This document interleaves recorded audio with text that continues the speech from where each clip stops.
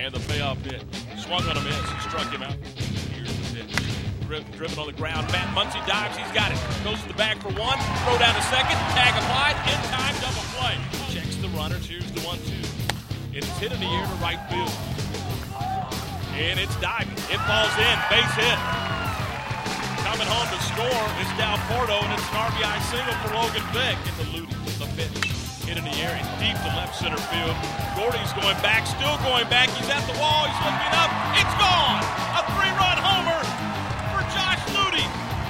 And a 5-0 Baylor lead. It's the 1-2. It's fisted out in the shallow right field. It's going to fall in. It's a base hit.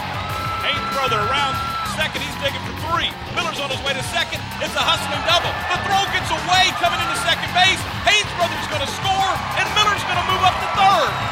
Over the top of his glove, rocks back. Here comes the 2-2. Swung and a miss, strike 3. And the 2-2. Swung on a miss.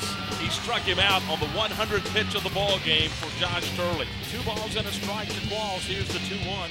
It is grounded to Max Muncy. This should be the ball game. He'll field, go to the bag himself, and that's it. The Bears win.